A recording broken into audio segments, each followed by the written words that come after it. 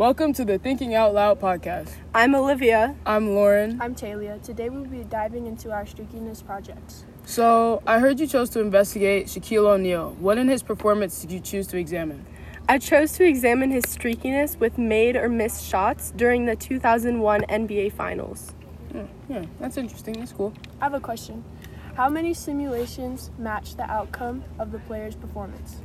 About 58% of the simulations equaled or matched Shaq's performance in the 01 Finals, so I concluded that he was in fact not streaky in that game. Okay. Thanks for the question. So now we'll be moving on to who Lauryn investigated with her streakiness project. What player did you choose to analyze, and what performance specifically did you look into? So I chose to analyze Lisa Leslie, and I wanted to see how many streaks of 15 or more points she had per game. That's an interesting player.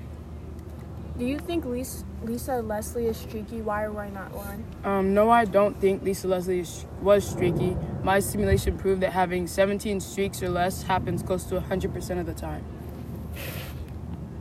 Thanks for the questions. Now, Olivia will start us off with a question about Teliyah's investigative project.